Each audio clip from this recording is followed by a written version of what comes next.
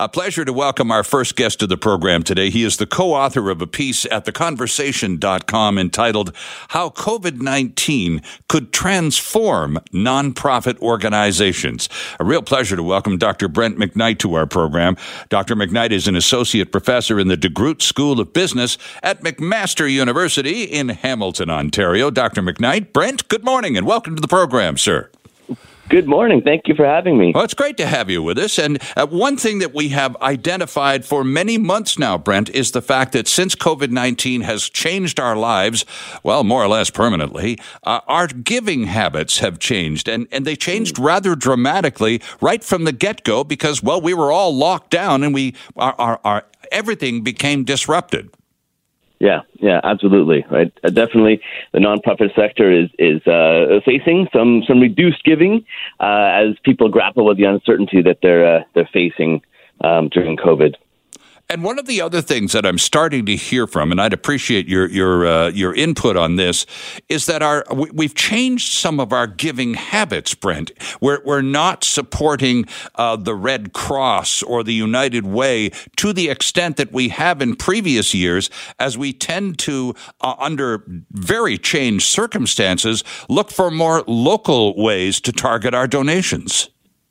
Yeah, that's certainly one of the really interesting happenings during COVID has been a focus on local, whether it's nonprofits or whether it's retailers, right? So that is definitely a shift that we're seeing happening.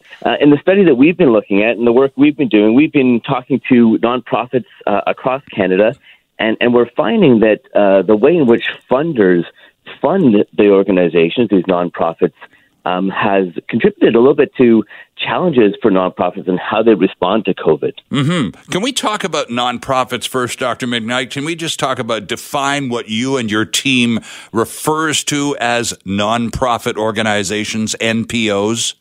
Yeah, that's a great point.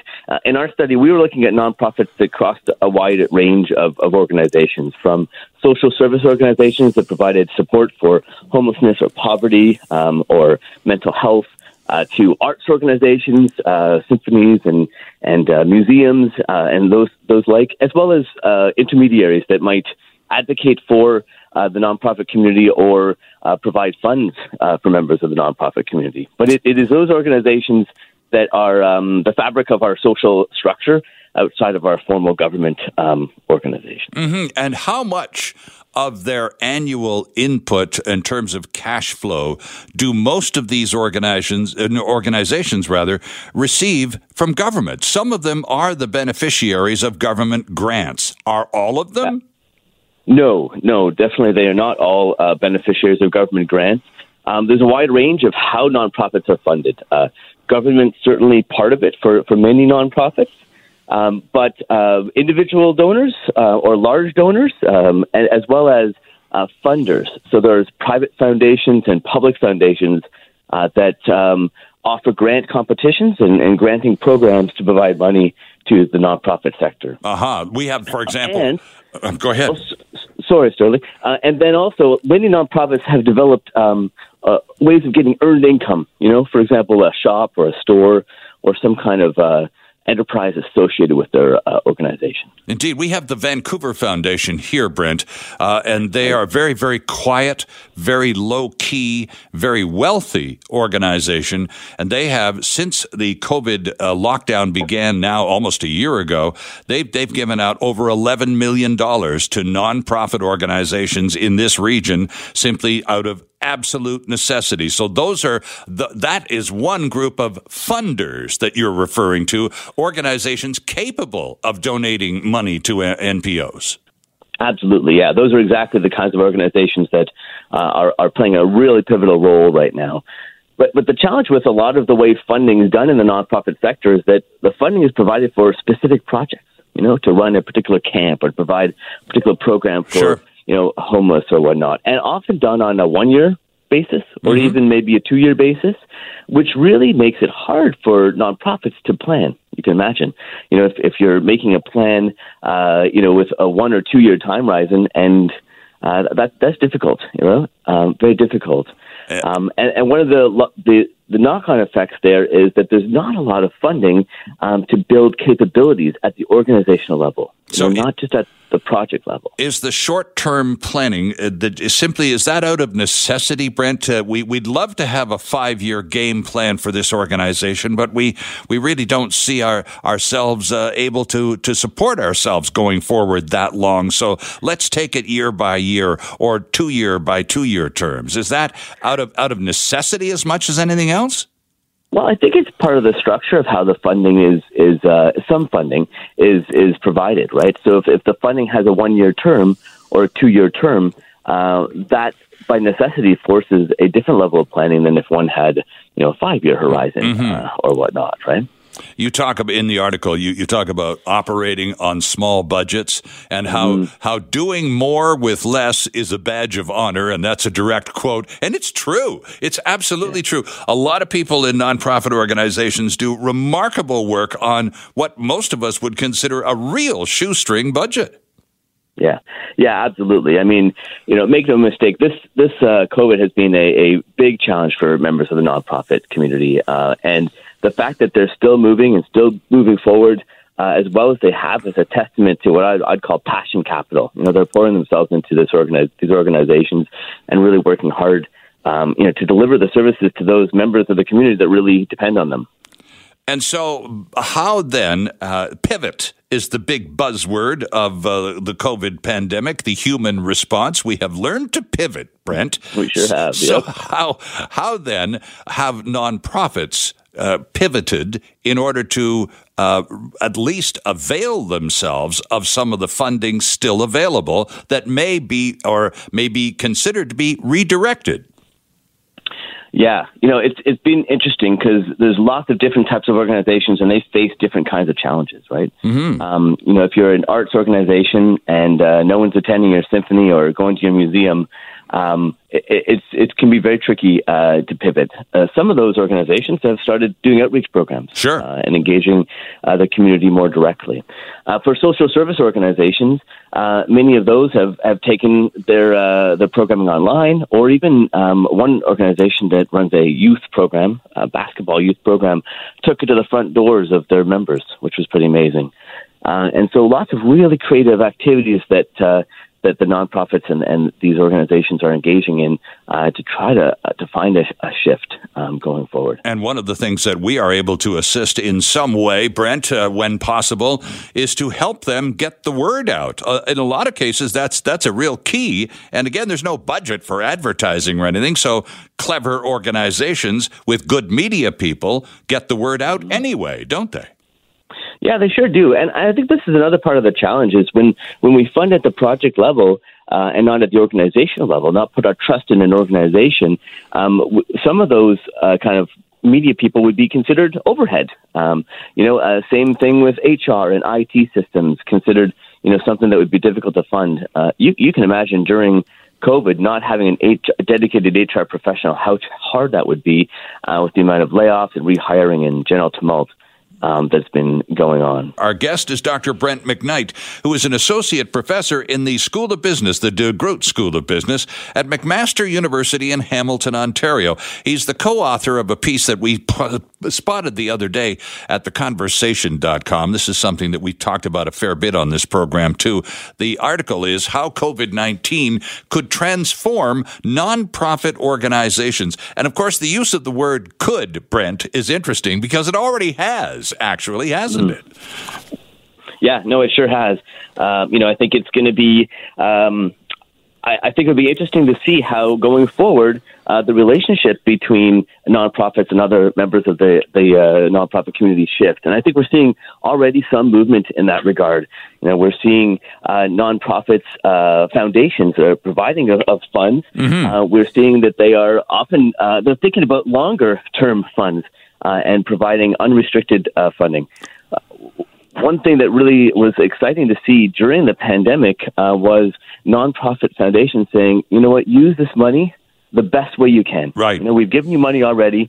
You're under a lot of stress right now, a lot of pressures. You know best, what you need these funds to do. And so use it the best way that you can. So that's a designation of trust and a shift in a relationship in a way that could carry over past beyond the pandemic. So you talked about the funders, and again, one of the best examples we have here in British Columbia is the Vancouver Foundation. Certainly not the only one, but they're a very, very big one. So you talked about they have restrictions on some of the donations or their donating methods, and so you're saying that a lot of these funders have decided to remove or reduce the restrictions and just make funds available. As you say, you're the ones that need the money. Here you go. Yeah, and more importantly, these are the nonprofits know what they need at that moment in time. Now, I'm not speaking to the Vancouver Foundation specifically, but yes, in general, the funders have said, right now during COVID, the funds we've already given you, don't worry about delivering that particular project that you were contractually obligated to deliver. Right. Use the funds in the way that best suits your needs right now, which I think is a remarkable demonstration of trust, right, between funders and nonprofits, and particularly at a time where trust could have been disrupted. So I think that shows promise, and we do see some organizations starting to think about 5-year funding models, which I think would be a very useful way to provide some stability for nonprofits, as well as allow them to think about the future more. And if you think about the future, you're preparing for the future, and we should see a more resilient nonprofit sector as a result. Well, it's interesting because you focus a fair bit of your article about that, about what lies ahead for funding for nonprofits in the future, and again, as our ultimately a lot of the funders that you talk about are organizations that are able to deliver large amounts of money to various groups for their urgent needs. But talk to us a little bit, Brent, if you can, about those of us who are not involved in any of these foundations or funding organizations, just regular folks who give when they can to whomever seems to need it the most. Where do we start to reshape our thinking if indeed we need to? Yeah, I think that's a great question, Sterling. Thank you for that question, because I think it starts for individuals with appreciation, and looking around at what local organizations are doing and how they're helping the community. I think most people would be shocked and surprised about how critical the nonprofit sector is to the social safety net of our country. Good point. And even to the cultural identity of our country. Yep. With respect to the work that they do. So that's one thing. I think it starts with appreciation, right? And then once you appreciate, that opens up opportunities to engage more deeply, whether it's as a volunteer. Volunteering has been very challenging during COVID, but as it eases, it will be easier. And then also, if you are in a position to make donations to an organization, find one you trust, and then mark the donation as undesignated. We need to shift, and by undesignated, I mean not provided for a particular project. Right. A lot of us as donors want to give money to something and see a particular impact, and that means that's for us, right, as a donor, rather than what the organization needs. And I think we need as a society to shift our thinking and to put trust in organizations that are on the ground working to help those that need it, or delivering a cultural mandate. And if we can do that, we trust that organization, then let them spend the money in the way that's going to get the best impact. Well, the thing that I think surprises most of us, Brandon, is just going back to a point you made a few moments ago about the importance of the nonprofit sector in the overall economy, because some of the services provided by nonprofit organizations, we are surprised to find out, so that's how these people get things done. We just assumed the government was taking care of all of this. And in many cases, the government has nothing to do with it. And were it not for nonprofits, there would be huge voids out there, wouldn't there? Oh, yeah. There's been downloading has a negative connotation. We've chosen to in a lot of ways, to have nonprofits deliver many critical social services. And whether that's a good or bad decision, I think is not my place to state. And I actually don't have an opinion. But we certainly need to ensure that social safety net that's being funded is robust and delivering for for society. Mm-hmm. And now, with that said, do governments have a role to play? We talked a little bit earlier about how some nonprofits are in a position to receive some grant funding from various levels of government. Is there a role for governments to play in the funding overall of NPOs, Brent, or are they on their own and should really try to focus on staying on their own and making that independence count? Yeah, I think that's another kind of sense of wanting nonprofits to stand on their own, and it's a laudable goal. I think that makes I think we have this sense in our society that is what we're looking for. But the sector is specifically tied to social outcomes that are at a public level, right? And so government has to continue to play a critical role, and they are. And there's been more funding provided during this first year. Hopefully, it continues into the second year, into this year, 2021. Mm-hmm. But not all organizations are able to take advantage of the monies that are being provided by governments. The Ontario Nonprofit Association put out a network, I should say, put out a study, and not I think it was about half or 60% were able to take advantage of some of those grantings from federal governments and provincial governments. So there's a gap. It's not reaching everyone. Sure. How about with 2020, of course, was the year, the lockdown and all the rest of it. Are you expecting, again, we're early into the year, it's barely Valentine's Day, but are you expecting 2021, Brent, overall to be a better year? I think many nonprofits are more worried about this year than they were about last year. Because last year they had some resources, a little bit of money saved up that they could use for a rainy day like this. A lot of that has been depleted as they rode out 2020. Sure. Right? 9 months of that. And funds that were flowing pretty freely from government and from other foundations, are slowing down.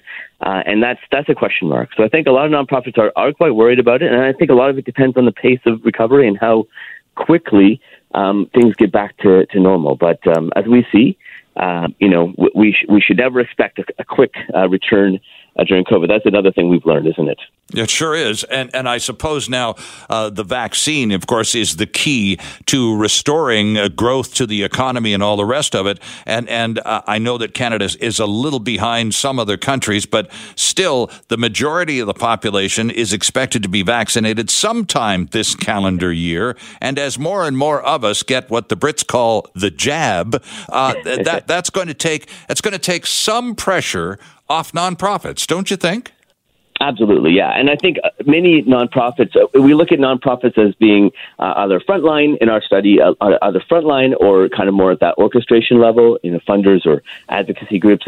And the ones at that orchestration level are really looking for that inflection point. When does the situation on the ground change? And then the conversation is going to start turning to how do we build back and hopefully build back better in the nonprofit sector. So I think that's going to happen sometime in 2021.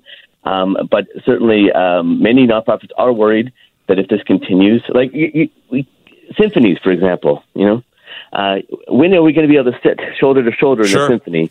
And that's going to be very, very challenging.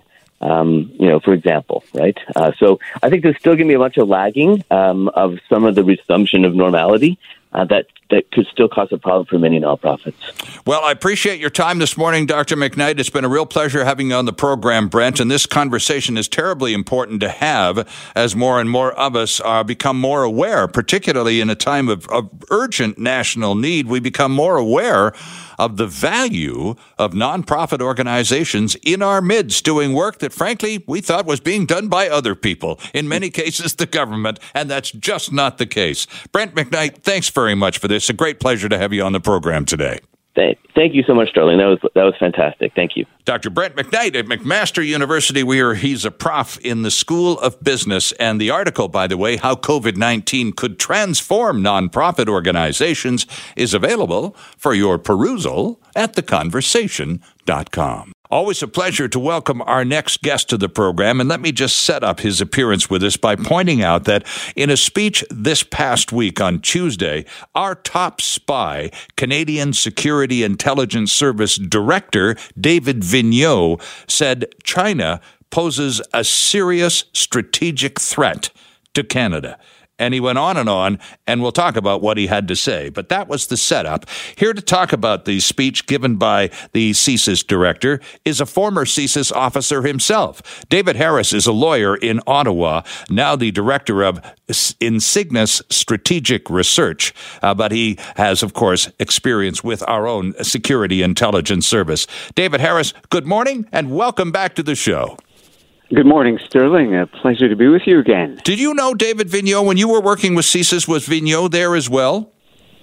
No, and I was only with CSIS rather briefly, I guess in the late 80s, and did a bit of work with them thereafter.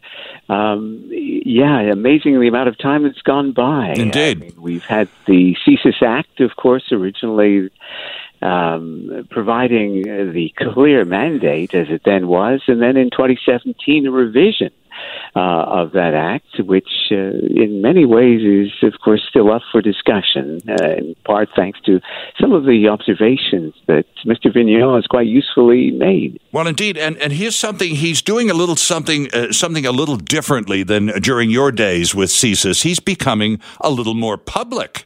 You know, our spy service is by almost by definition, David, something we shouldn't really know a lot about. But nonetheless, it's our CIA, and everybody in America knows about the CIA, so why shouldn't everybody in Canada know about CSIS? And I think that might be part of what Mr. Vigneault is up to, just letting Canadians know that, hey, we're here, our hands are a little tied, and this is what you're alluding to, this 2017 revision to the CSIS Act. He's basically saying, and I'm sure you can back him up, they need more comprehensive powers. They don't have all of the tools in the box they require to take on international opponents like China. Yes, and this may be, as you've indicated, one of the reasons why Mr. Vigneault has been taking this really quite forthright initiative. And for many people who may not have followed these kinds of things in detail, it's hard to appreciate what a revolution this has been over a number of years. In the past, intelligence organizations in the Western world tended to be a little uneasy about going into the specific names of specific countries that may have been on our radar. And in a way, this was to preserve relations with those countries and also, I suppose, prevent those of our foreign ministry equivalent, global affairs, from having indigestion because, of course, the Foreign Service in general hopes to maintain fairly trouble-free relations. And there you have often the diplomatic intelligence tensions that occur quite naturally, again, in virtually any liberal democracy. Absolutely. Now, let's talk about what China is up to, because this is what Mr. Vigneault is saying. First of all, even back in the 80s when you were with CSIS, David Harris, China was considered a bad actor. We knew that they were stealing our cities. Industrial espionage was rampant. They were our secrets. And Vigneault talks about Canadian companies being targeted. And he says, and I'm just, allow me to quote this one sentence. He says, Canadian companies have been targeted. Some have been compromised, particularly Canada's biopharma and health sector, as well as companies involved in artificial intelligence, quantum computing, aerospace, and ocean technology. This is all cutting-edge stuff, some of which Canadians are really good at, David, that is being ripped off by our enemies. And again, before getting into that, if I may, we have to remember that all of this, including our actions and failure to act, is in the terrible shadow of the Chinese Communist Party's hostage-taking of two Canadians, Michael Kovrig and Michael Spavor. We, of course, must never forget this because this is, as we know, one of the most primitive of weapons that is used by countries, fortunately a decreasing number of countries in our world, the use of hostage-taking. But yes, so that is a useful insight, of course, into the style of, shall we say, management, criminal management of a totalitarian country. And totalitarianism gives an enormous potential benefit to those running foreign intelligence services, influence operations, and grand-scale theft and larceny, because, of course, it allows for the centralized, coordinated control and action of intelligence services against foreign targets, whether they be a nation or the individuals within a nation. And so, yes, what you're seeing is a highly regimented, more than industrial scale, really trans-global scale, intelligence industry and operation. We, as the United States and a number of other Western countries have seen, the Chinese government playing all kinds of games, stealing enormous value in intellectual property, advanced research, and so on, that combined with the already enormous Chinese government capacity through its industries and so on, and some questionable international economic practices, is able to compound both the economic benefit to China, but also its capacity then to redouble these terrible efforts and then translate some of them into the kinds of influence and manipulation possibilities that allow the Chinese government to actually then undermine the capacity of governments wanting to defend themselves against these very predatory practices in the first place. Well, it's interesting that you would point to some of the practices. For example, we don't have confirmed data on this, but there's a mounting paper trail pointing to the deal that the Trudeau government tried to engage with CanSino, this pharmaceutical company that ended up going south because the vaccine that was under consideration with possible manufacturing possibilities here in Canada, it turned out to be not the right type. And also, as I understand it, pressure was brought regarding the two Michaels onto the Canadian government, and that who quite properly did not buckle, and that caused the deal to go sideways even further. And thus, we're in the vaccine situation we are now. Do you know anything about that? No, nothing in detail, but it would be consistent with the kinds of practices and manipulations with which we're all familiar. And many people, Canadians, especially those in business, likely to be enticed into doing business with certain Chinese entities, to be well aware of many of the techniques that Mr. Vignon was warning about. We've seen various practices, including the possibility, of course, that a Chinese company might reach out. And remember that if you've got a company in China, you have to assume that company could be subject to the very manipulations and leverage, if it's not already outright really an arm of the Chinese government, sure, that can cause trouble here. So you find companies reaching out, inviting proposals, say from small startups, from major corporations, and those proposal requests often specify the need for the Canadian to provide all kinds of detail about intellectual processes and property and so on. And then, well, what do you know, after a spell, after perhaps extensive negotiation, the whole thing falls apart. And a bit later, what do you find but something very much resembling the product in question, the Canadian product, emerges as a carbon copy from China, with perhaps even more extensive marketing than the Canadian producer will be capable of putting on around the world. And in the end, then, as a result of what's obviously been, from start to finish, a predatory practice, the Canadian company can wind up folding with the loss of employment and, of course, advantages that our research and thinking should have earned us. David Harris with us from Ottawa. Mr. Harris, the head of Insignis Strategic Research, a former CSIS officer himself, responding to a speech made by the head spy for Canada. David Vigneault is the director of CSIS, and in a speech a couple of days ago, he said what we all know: China poses a serious strategic threat to the country, going on to say it's about the government, not the people of China. And he also talked about something that you and I have talked about on this program before, David Harris, and that's this massive campaign of intimidation on the ground by agents of China targeting Chinese nationals in Canada and Canadians of Chinese heritage. Oh, yes, and this is a really dramatic development. Let me just make a quick remark, too, about this whole issue of how the CSIS director quite properly made the distinction between the Chinese Communist Party on the one hand, the government, in other words, and not the Chinese people on the other. Mm-hmm. He may have been constrained to have made that point, first of all, because that's true, obviously, sure, of all foreign intelligence dealings with adversary nations. But there's something else.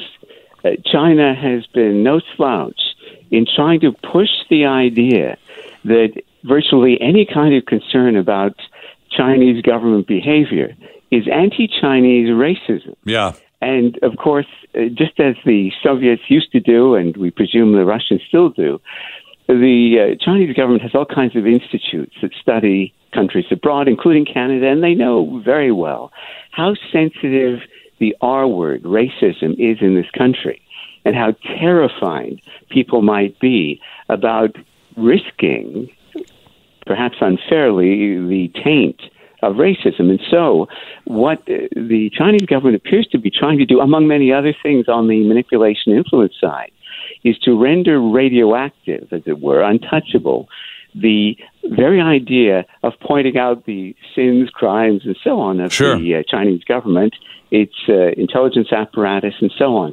And particularly any kinds of operations in Canada that could in any way be attributed to, rightly or wrongly, people of ethnic Chinese background. We know, incidentally, and it's worth mentioning, that any number of the people thought to be advertent or inadvertent agents of influence here are not even ethnic Chinese. We have lavish numbers of non-ethnic Chinese business types, politicians and others who appear to have been playing the game, as it were, with the regime in China in order to extract what they imagine to be benefits, so special conditions in trade and that kind of thing. And perhaps by them, some of the politicians may think, ingratiating themselves with Beijing, they may feel that they can thereby ingratiate themselves with like Chinese communities within Canada, which of course then raises questions, as we should have been asking for many years, about the nature and types of immigration influxes, and whether, for example, consideration should be given to the fact that countries like Russia, which are, of course, immigration supply countries for Canada,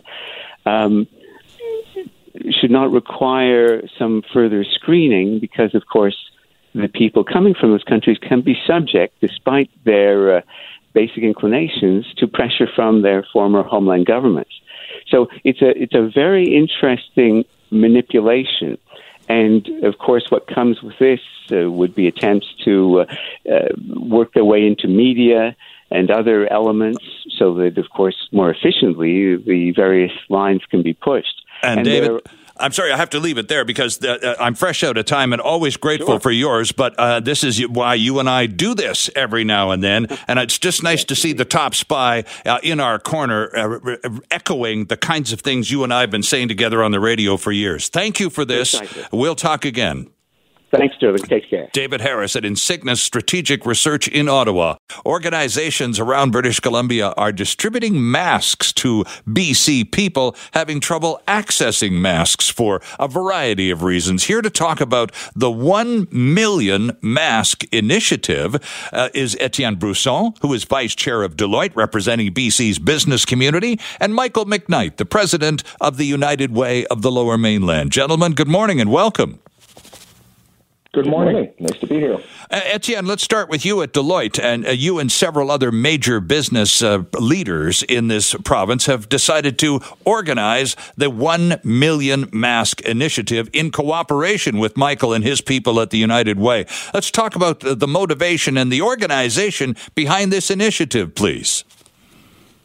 The original motivation was that when we were looking at surveys, for instance, a lot of businesses, we saw that a lot of people, even though they might want to travel, really had issues with trusting public transportation. So when we think about essential travelers, and the ability of some people to have access to the mask, that was really problematic. So we started having conversations with TransLink, and then others joined the conversation. Initially, it was 500,000 masks, which became 1 million, and through this, Michael and the United Way also identified that there was need for people. So the group started expanding, and basically Deloitte had established a PPE procurement supply chain, and we leveraged those to work with our partners to get the masks. So the masks, do we have the 1 million masks already, Etienne? Are they in a warehouse somewhere here in British Columbia? They arrived. They were in a warehouse, and then working with partners, including BCAA. These masks are being sent to various locations, various partners from the United Way. So these masks are actually being distributed right now. Yeah, and it's interesting that you had mentioned TransLink, and I'm just looking at some of the other organizational partners, Etienne. YVR, for example, BC Ferries. You mentioned BCAA, BC Transit. These are the means by which many of us get around during the pandemic, and many of us have to get around, and public transportation is for some the only option. Exactly. That's why at some point it became questions also of equality and fairness for the prosperity of all British Columbians, so that they could safely travel, even if they could not otherwise afford or get access to masks. Michael McKnight is with us, the president of the United Way of the Lower Mainland. Michael, welcome back. It's good to talk to you again. When did they approach you, or did you approach them with the idea of providing masks to those who may have some difficulty otherwise procuring them? Hell, I'm not sure I can remember that.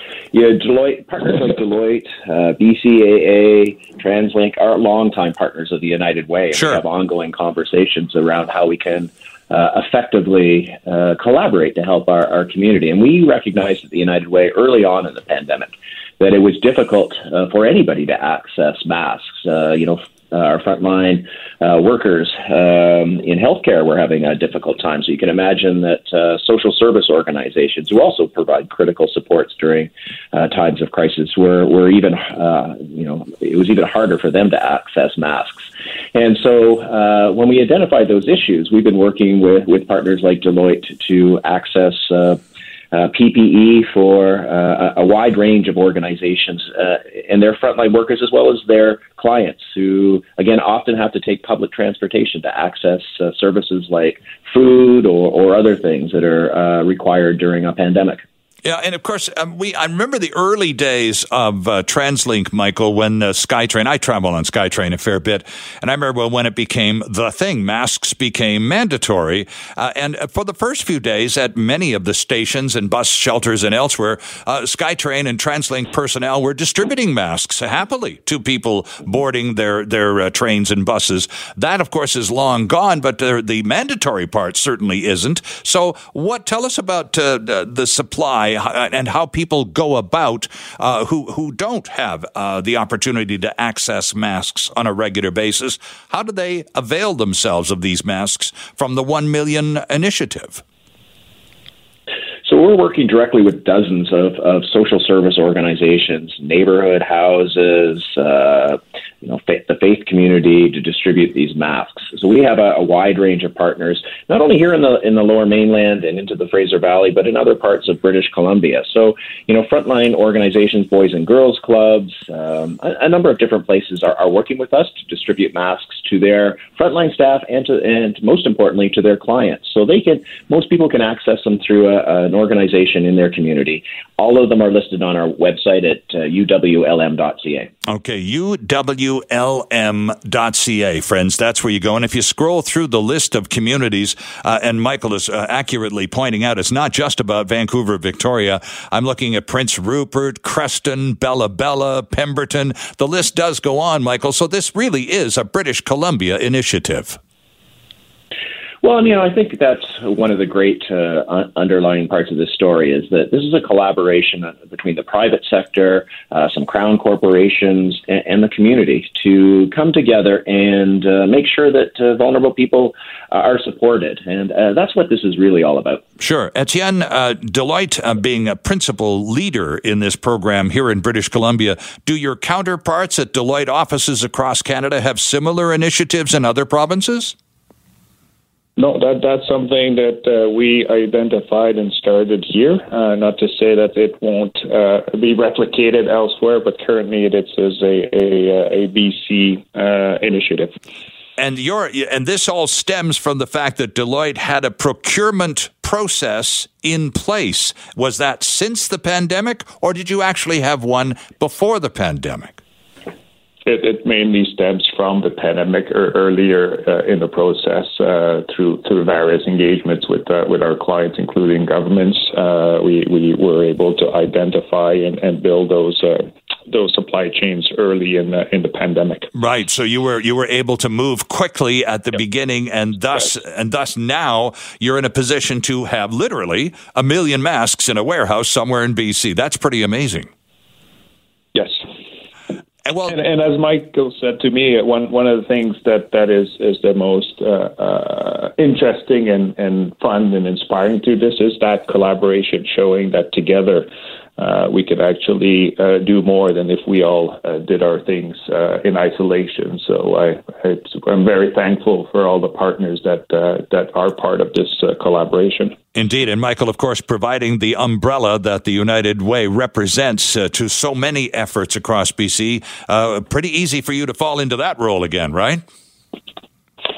Well, sure. That's the expertise we brought to the collaboration. I will say, though, Sterling, it would have been impossible for the United Way to do this without those partners around the table. We do not have the expertise in, procurement and logistics. We don't have the storage or the distribution capability.